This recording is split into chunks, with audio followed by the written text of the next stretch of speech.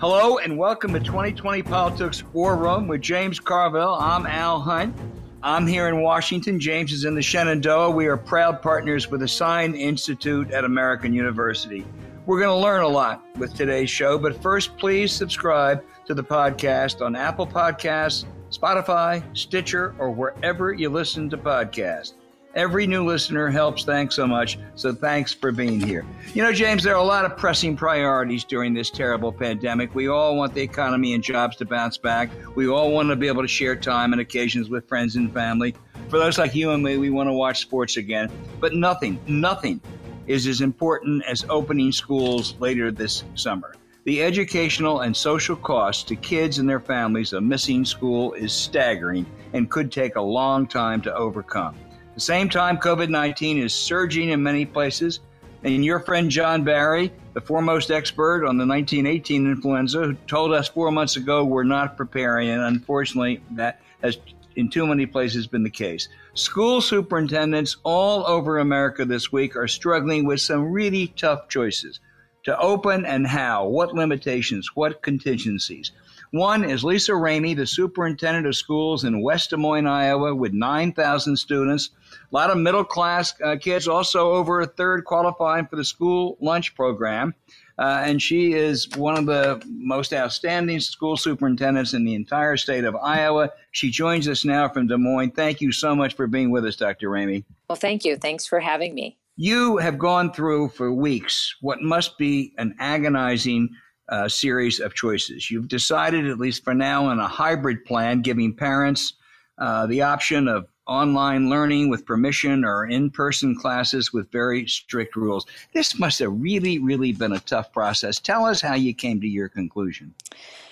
Yeah, I would tell you it's been, when I went into school administration, I guess I never imagined that I would be in the middle of a pandemic and having schools closed for a full quarter of the last academic year, and then spending the entire summer and still continuing to plan, even though our Board of Education has made a decision, how we would open schools in the fall in the middle of a pandemic. So, you know, we've done lots of learning ourselves, looking to countries outside of the U.S. to see how they continue to keep schools open and what strategies and mitigation strategies did they put in place. We've looked at CDC guidance, of course, followed state guidance. We've talked to our school attorney. We have a leadership team that has, from our school nutrition, school nurses, getting teacher feedback, building level administrator feedback. We've sent out surveys to all of our school staff as well as our community twice to get feedback in order to shape our decision that we took to the board on Monday, just July 13th. I can understand how a high school student or even middle school students can learn virtually, taught online. But how if a parent of a 7 or 8 year old decides they want to take the online option, isn't that much more difficult? And don't they have to have a parent or someone with them? Yeah, I would agree with you. I think it's more challenging at the elementary level than it is at the secondary level. That engagement piece and ensuring that students are online and because it's not only synchronous, meaning when we have teachers, so we would have teachers who are dedicated to working with our students online, but then there will also be that time that we're asking students to work what we call asynchronously. So that's when they're not online with a teacher, but they have work that they need to be doing at home. So it would be imperative for families to set up routines, absolutely, for all kids, no matter what grade level, but really more so at that younger age, really in that, that asynchronous time as well, when the teacher isn't there guiding the student through that learning process. So I would tell you our first goal was to really think about how we can get students back in the classroom, because while we believe in technology and that being a tool in education, that virtual learning, we don't believe is always the best learning, that we believe we can really be more effective when we're face to face with kiddos. And as we think about our helping kids learn to read and those really young, our preschool, kindergarten, first graders, how important that work is. And so we've really had to work with our staff and I'm so blessed to have a wonderful teaching and learning central office team to really reshape and rethink. If we have a kindergartner who, due to whatever various reasons, select that online model, how do we provide that synchronous learning where we're really supporting them? And then what can we do asynchronously to help families as well? Because we know that that's really challenging for parents in this time. And for those that choose the in-person classes, now we know young people aren't nearly as likely to get the virus or transmit the virus, but what kind of feedback are you getting from your teachers, your administrators, your janitors, your school bus drivers, a number of whom must be in their 50s or older? Right, yeah. So another great question. We've had all of those folks a part of our planning.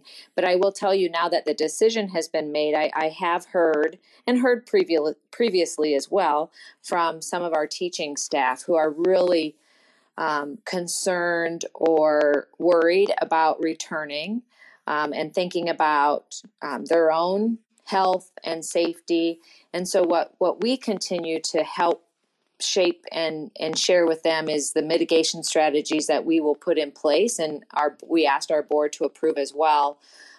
So for example, we're requiring all students to wear face coverings, and then we look at that differently depending upon the grade level. So elementary students will ask to be wearing those face shields, and then at the secondary, we would definitely have face shields as a possibility, but we would really see them wearing the face masks or the gaiters. We've defined it so that there are other options that students can select.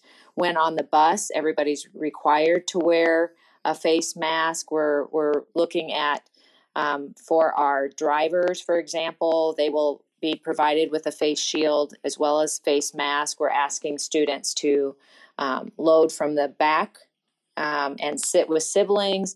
And then obviously when we are going off the bus, they're from the front. So trying to reduce that in between time. So I haven't heard a lot of concern yet from our transportation, so our bus drivers yet. They've shared, their director of transportation has shared with me that, with the mitigation strategies, they're feeling okay about returning, and they know that they'll have some extra cleaning compared to what we've done in the past. But it's just really thinking through, and that's where it gets complex about what are all of those mitigation strategies that we can put in place to help our staff feel more comfortable about returning to the classroom this fall. Okay, let's talk about 3 essential areas. I don't know if anybody knows this, but I'm a former school teacher. I taught high science between the time I left the Marine Corps and started law school. Talk about 3 areas. 1, the bathroom. 2nd, the playground. And 3rd, food service. Take them in any order you want, but are you going to have specific guidelines for the playground, the bathroom? I mean, normally when kids just got to go to the bathroom, they just go. But it seems to be an indispensable part of the school. And how are you going to feed these children? And what kind of playground policies y'all will have in place? Again, I am really fortunate in West Des Moines Community Schools that I have a great team. So when I think about our director of nutrition and how she and her staff pivoted in the spring and started feeding families with grab-and-go meals a couple of different times a week for the full week, it's just pretty amazing. And so as we have been planning for fall, it will look different at the elementary than the secondary.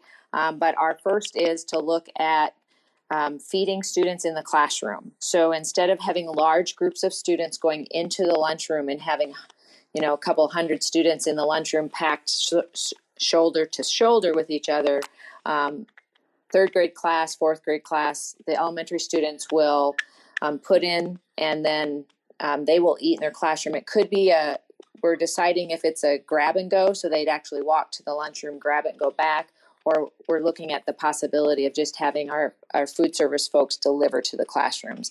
At the secondary, we're adding lunch shifts. So to reduce the number of students in the classroom, we are going to spread out the lunch shifts across, a larger span of time.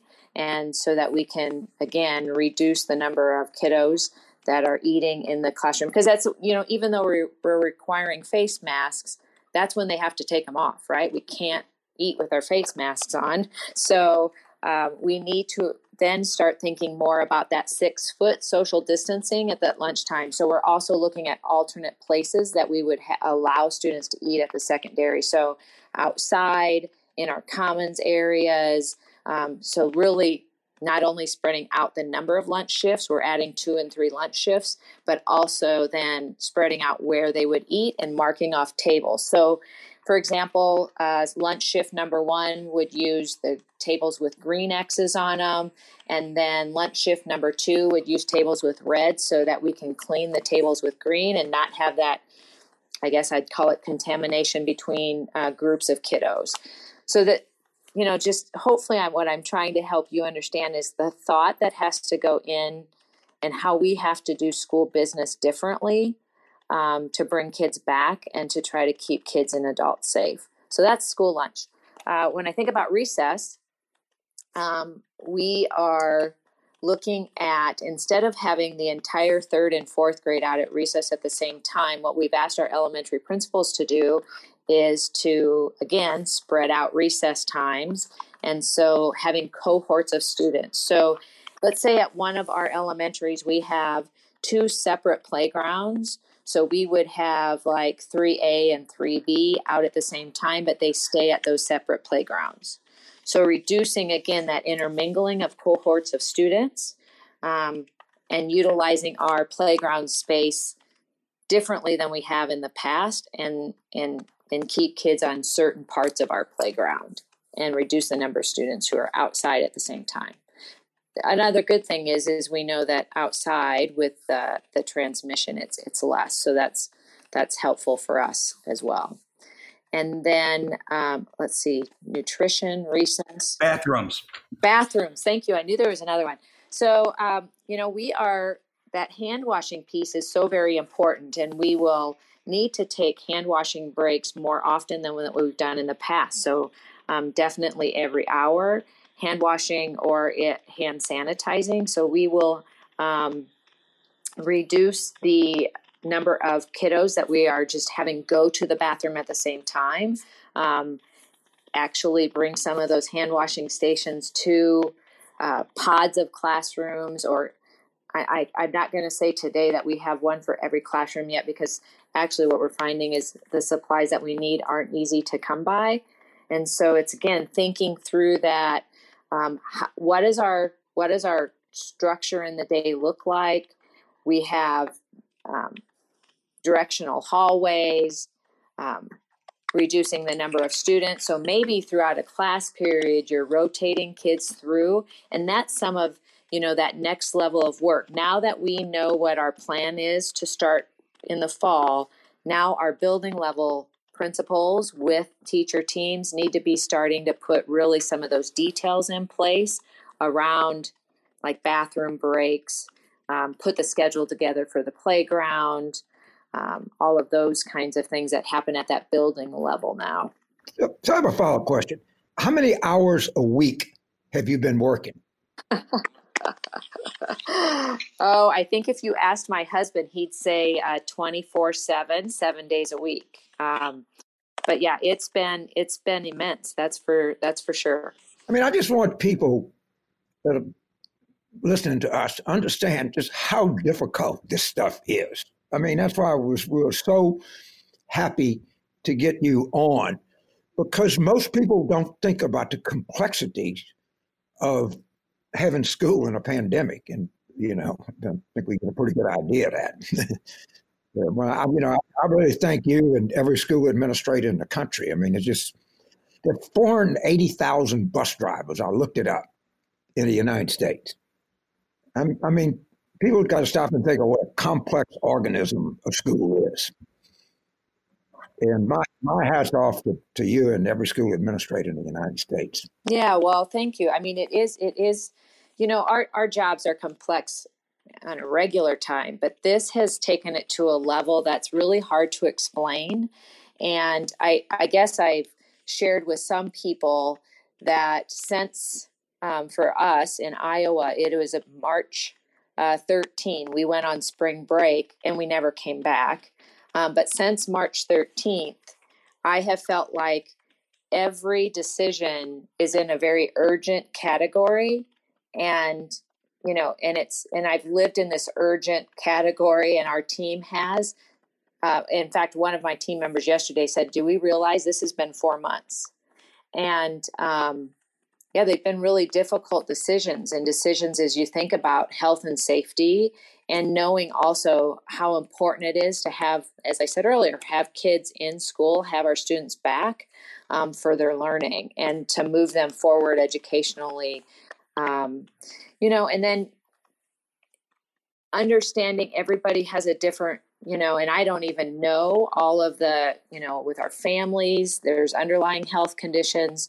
As we stated earlier, we have adults in that high risk category that are our employees. And then there's other adults that with that high risk could have high risk, underlying health conditions as well. So as we think about trying to come back to school, how do we do that in a safe manner?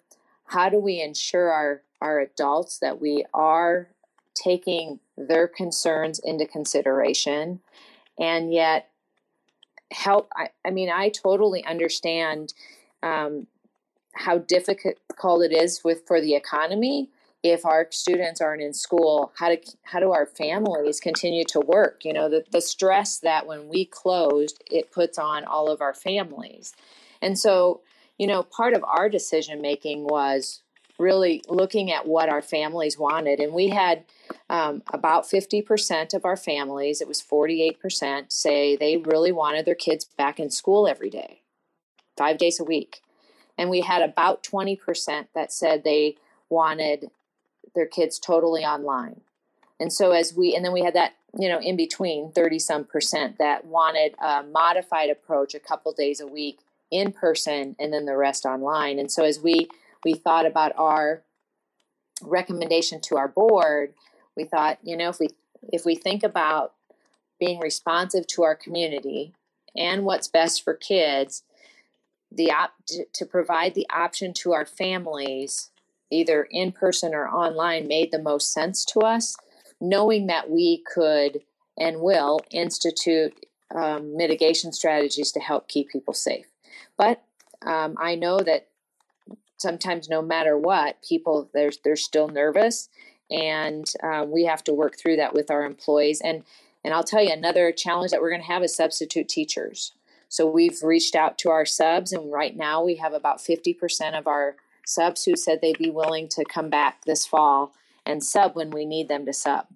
And so if you think about that, we already have challenging times in the metro area because subs work for multiple school districts. So if half of them are willing to come back, and that's a lesser number than what we've had in the past, and we've had challenges in the past covering all of our classes, and now knowing we'll have even fewer resources there, what does that look like, and what kind of stress will that put on our system? So that's the data point we just got this morning, and so now we need to start thinking, how are we going to, when we need substitute teachers, because we may have a teacher who gets sick during this time, how are we going to cover that classroom? So that's our next step. My head is exploding. Yeah. No, and let me just add, school opens, I think, scheduled to open in about 6 weeks. I think you've come up with what strikes me as a really sensible approach, given your community and everything else. But it is also true that cases are not leveling out in Iowa. They're actually increasing some. So what kind of guidance, if any, are you getting from the state? Yeah, so, that's another, thank you for that question. So I really do appreciate the Iowa Department of Public Health, but more, we work closer with our county health, so Polk County Health Department, and we, meaning our Central Iowa superintendents, had a meeting with them last week, and they put out some guidance for like fall sports. If we have a student who ends up being positive or a staff member, guidance on how we would make decisions if we close a building or a classroom and go online, go virtual, because we're going to be in and out of this in-person kind of virtual, we believe, probably for sure in the fall and I would guess all school year. I don't think the 2021 school year will be quite normal this year. And so it really is working in conjunction with Polk County Health and following the protocols that they've put in place for us. And our school nurses have worked closely with them as well. Dr. Ramey, you mentioned sports, and I know enough of Des Moines to know that the Valley High Tigers are among the great football teams in the state of Iowa. They're scheduled to have their opening game August 28th against Roosevelt. Will there be a kickoff?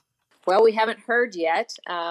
Right now, I would say that's to be determined. And I don't know. It's, as I'm watching the colleges and what's happening there, I do have a wonder if we will end up having a football season this fall. I know that in conversations with my AD, our athletics director, that he and other ADs really would like to see fall sports happen. There's sports as well as any extracurricular, co-curricular, music, and so forth, all play a really important role in our students' lives. And so to be able to see them move and happen would be awesome. I wonder about certain sports like football.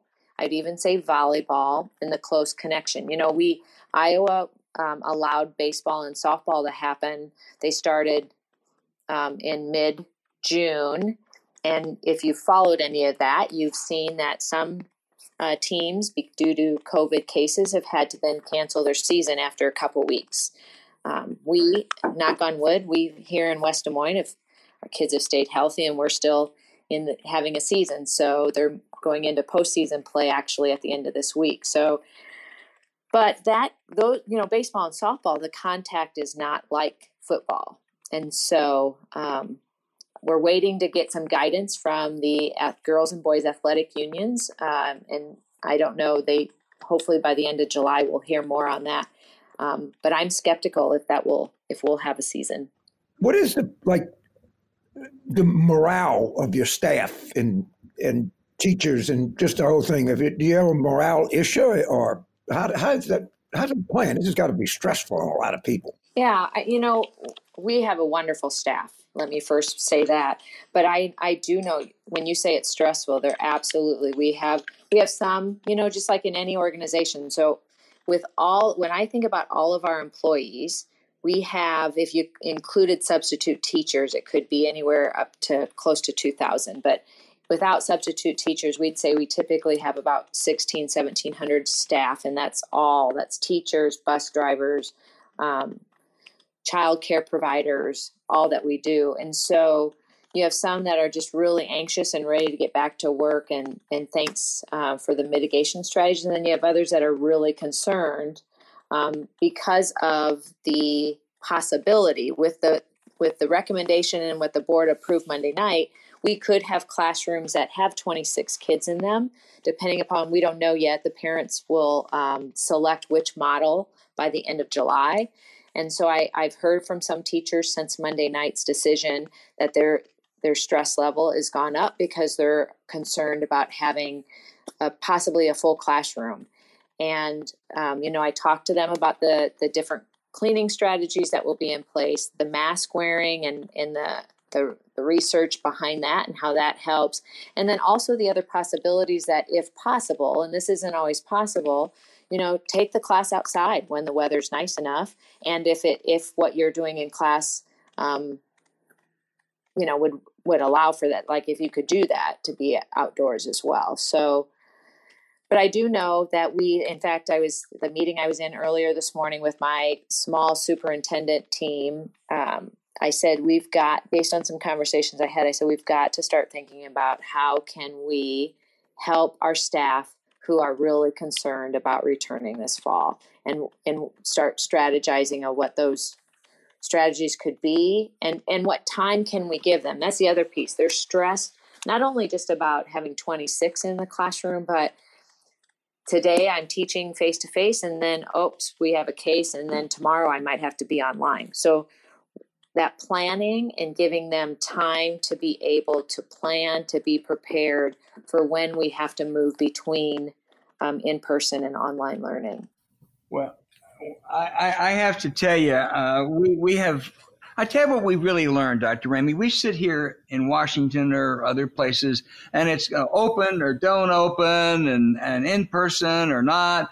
And it almost makes it seem like it's an easy decision. What you, I think, have really, really elucidated today is these are really tough choices. And it's not that anyone is always right or always wrong, but it's critical that kids go to school, and it's critical that the virus not spread. And that's the dilemma that's been put in your lap. And you've not only taught us a lot today as the great educator you are, but it seems to me that you're certainly heading in the right track.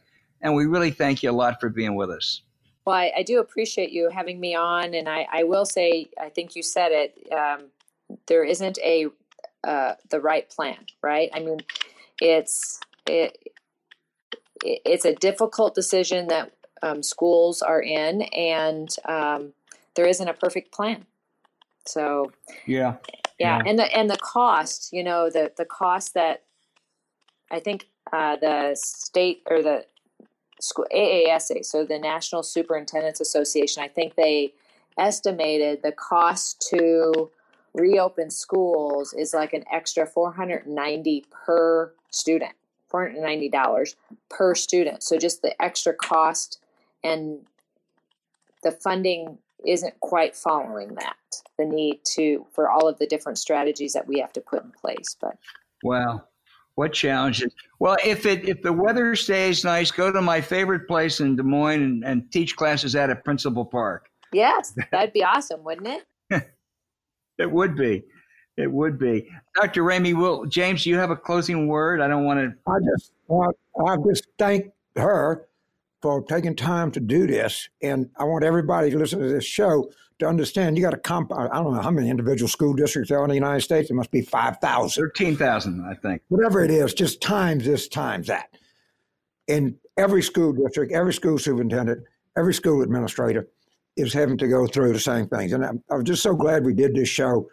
And I'm glad that our listeners had a chance to just see the challenges that people are faced with. And, people of our generation, we don't have kids, so we don't think about it.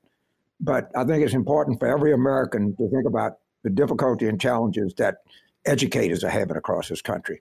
And I was just delighted that we were able to do this show. Amen. And Dr. Ramey, go back to your real job, and thank you so much. And thank you.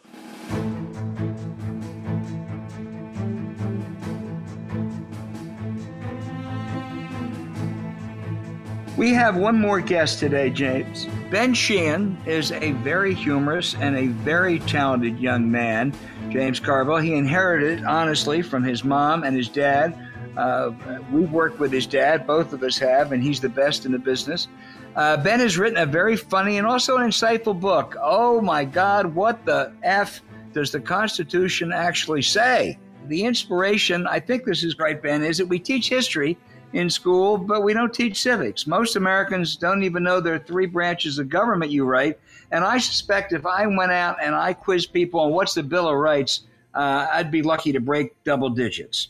No, you're completely correct. It's something that we used to teach a lot of, we teach a lot less of, and we've sort of gotten to this place where we're shoehorning it into social studies or to U.S. history, but it's really its own focus and its own subject, knowing the mechanics of government so that we can both affect it and participate in it.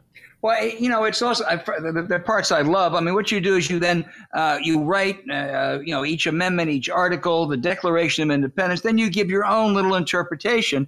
And after the Declaration, you basically say, look, King George, if you didn't get what we're saying, it's fuck you. And I think that really adds to the understanding.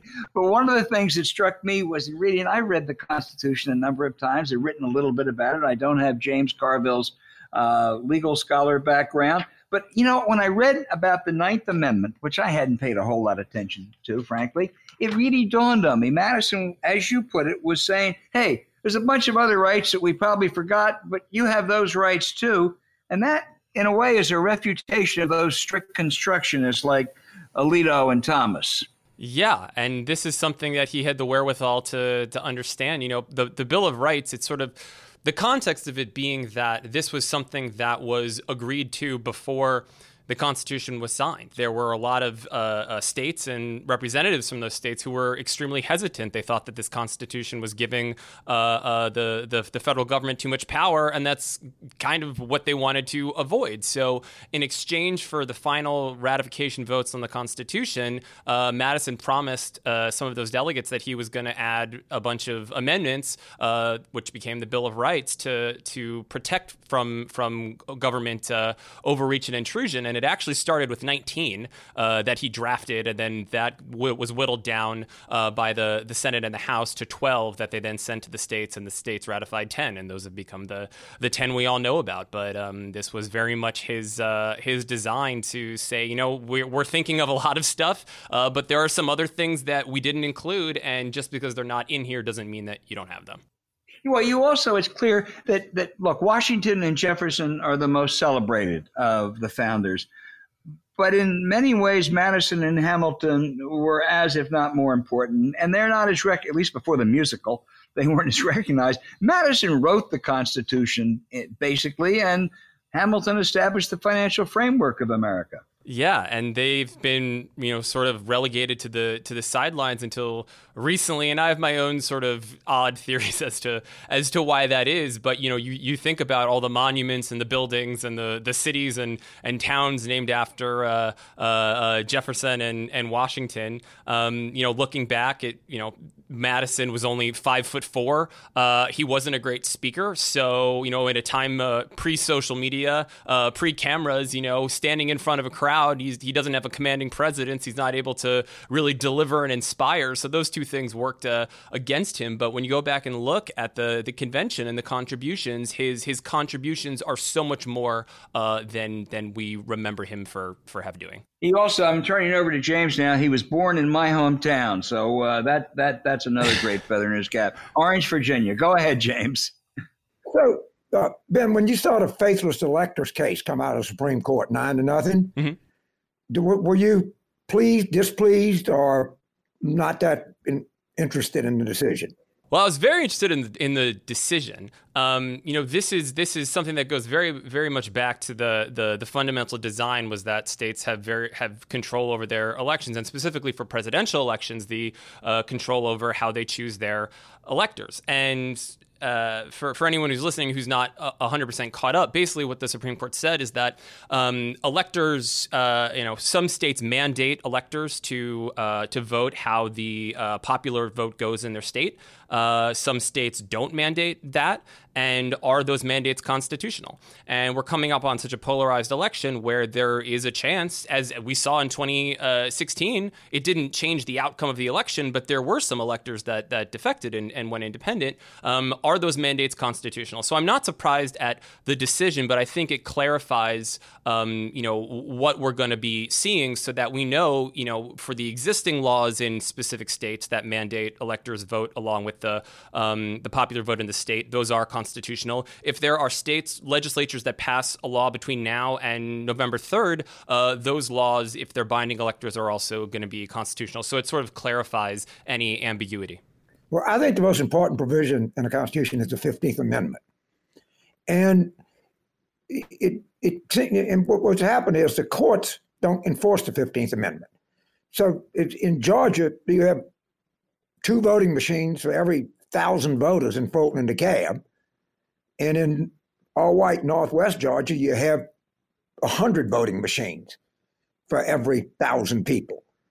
And without the protection of the 15th Amendment, which guarantees the right to vote, your democracy is in trouble. And I think the failure of the Supreme Court to enforce the clear language of the 15th Amendment has been hugely detrimental to our democracy. I would agree with you completely. And I would add that I was in Georgia on Election Day in 2018. I founded an organization called OMG WTF that during the midterms stood for Ohio, Michigan, Georgia, Wisconsin, Texas, and Florida. And in those 6 states, we did get out the vote efforts. We went and brought food to people waiting on long lines to vote.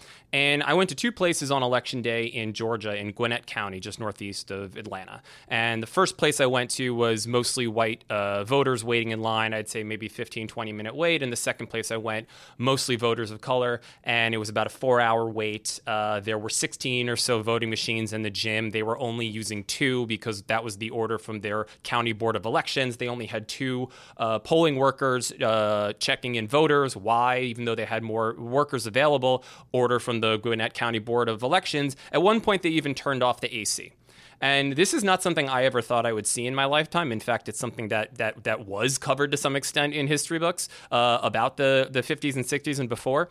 But what I think it goes back to is a very fundamental sort of misunderstanding that I think a lot of us have about the Constitution, in the sense that it never proactively says who can vote. It says that citizens, as you point out in the 15th Amendment, it says that U.S. citizens can't have their vote denied because of their race, color, or previous condition of servitude, but it doesn't say the people proactively get these rights. And I think this is something that isn't discussed enough, but it's something that leaves a lot of power to the states. And after the 15th Amendment was ratified in 1870, you saw so many laws that then became part of state constitutions, things like literacy tests, reading and understanding extremely complicated case law. You had things like poll taxes, which we know is in the Constitution of the 24th Amendment, abolishing those. But you also had things like jelly bean tests. I mean, literally voters of color being asked to guess the amount of jelly beans in a jar or the bubbles in a bar of soap. And one of my personal heroes, John Lewis, has talked about this. But every time we've had this sort of large advancement in democracy or expansion of democracy at the federal level, we've seen certain, not all, but certain state and local governments find loopholes and ways around it and ways to circumvent them to prolong discrimination. And I think in the wake of the Shelby County Holder decision in 2013, we're seeing a lot of those methods sort of resurface that had been banned and outlawed for 48 years, but are now sort of rearing their ugly heads again. Yeah, Shelby County versus Holder is our modern version of Dred Scott and Plessy. Mm-hmm. It's that bad decision. Yes. It really is horrible. And it is not very difficult to read the 15th Amendment and think that the Supreme Court couldn't enforce that. Right. You know, and the same thing you're talking about in Georgia happens in Florida every year.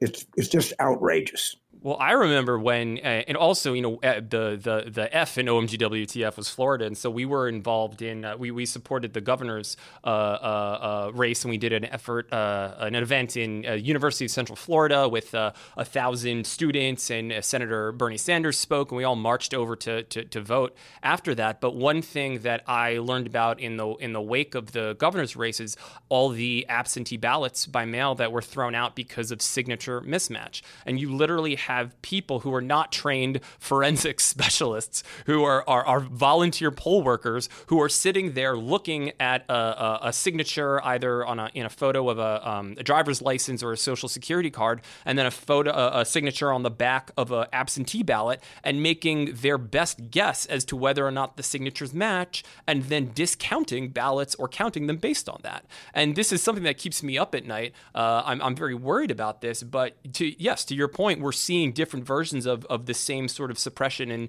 in different states that were previously covered by the Voting Rights Act that are no longer, thanks to Shelby County Holder. But these are all these sort of new iterations, again, of a very old problem, and it's not specific to one state. Well, I hope all of our listeners will get Ben Sheehan's book. It's OMG WTF. I think it stands for something slightly different than the 2018 states, Ben. And it's Does the Constitution Actually Say? ? You will learn a lot, but you also will have a lot of fun reading. Ben Sheehan, say hi to your dad, and thanks for being with us. I will. Thanks so much for having me.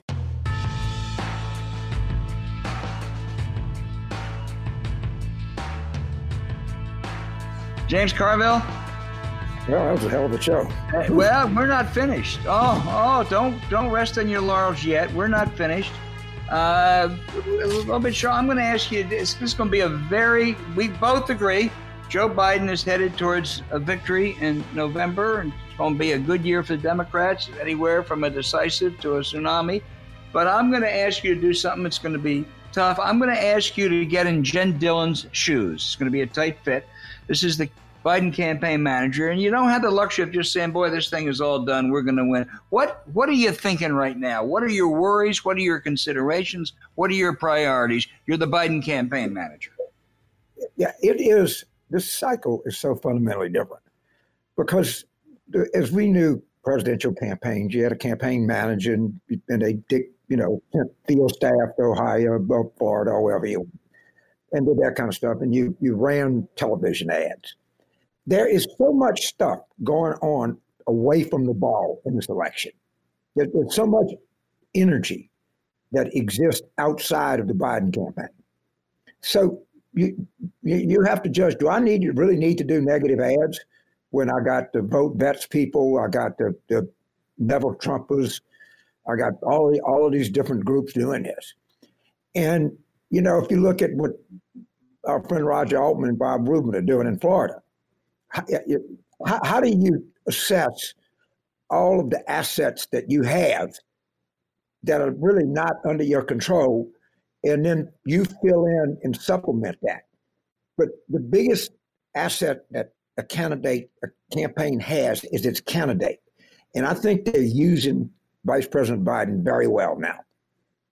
And of course, it's going to be more because of that convention, how that works out.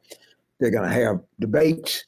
They're going to have different decisions like that. But we tend to go, when are they going to start playing in Georgia? Who's up? Man, there's going to be spots all over Georgia. So I think it's assessing and inventorying where you are. And the campaign can move within that framework. Now, there's one other thing I want to talk about before we leave, and that's the Republican convention. So this thing starts out, it's going to be in Charlotte. So Trump gets mad. It's going to move it to Jacksonville. Of course, Florida's Brazil now. And so the idea is now they're going to do it outside. Okay, Jacksonville is about the same latitude as New Orleans. So in the Republican convention is August 23rd to 26th. Let me tell you what it does in the afternoon and early evening at that latitude. It rains a lot. The second thing you got to worry about, that you're about in the prime of the hurricane season. So and the humidity is off the chart. You're sitting outside in Jacksonville at 3 o'clock in the afternoon, you're going to melt. And this thing, this whole Republican convention thing is laughable. It's laughable. And it's all because of him. And now, no one wants to go. I mean, all of the, even Mitch McConnell's not going to go. But it is going to be a catastrophe wrapped in a fiasco. I mean, this is really a stupid thing. It is, and the biggest winner in this is Charlotte, North Carolina, because they're not stuck with it. Let me just wrap up finally the Jen Dillon thing. If you're a campaign manager, even when things look as great as they look now, you have to have a worry. You have to think, okay, what is my biggest worry, so I can prepare for the eventuality that something bad may happen. What's your biggest worry right now? That they launch some kind of attack, like a Swift boat thing, right? Or the email or something, and you don't tend to it, and it causes an infection.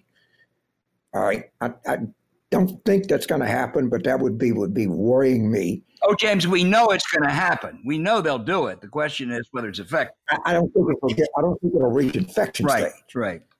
Of course it goes. I mean, and so far nothing has worked. And there's a very good piece in 538 I just read where actually Biden has more enthusiastic voters than Trump, and it's very good because you're right. People aren't as enthusiastic about voting for Biden, but what they're really enthusiastic about is voting against Trump. And that's where the real enthusiasm gap is.